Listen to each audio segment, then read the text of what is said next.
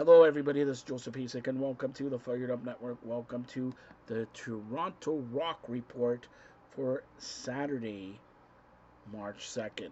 Last night, the Toronto Rock traveled to Vegas to take on the Desert Dogs, and the Toronto Rock were victorious over the Desert Dogs by a score of 16 to 11.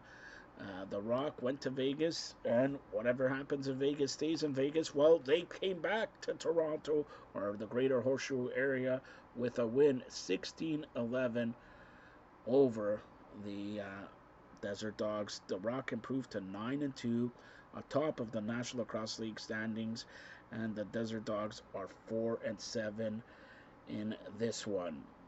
The Toronto Rock are back in action Saturday night in San Diego with an eye on sweeping the weekend.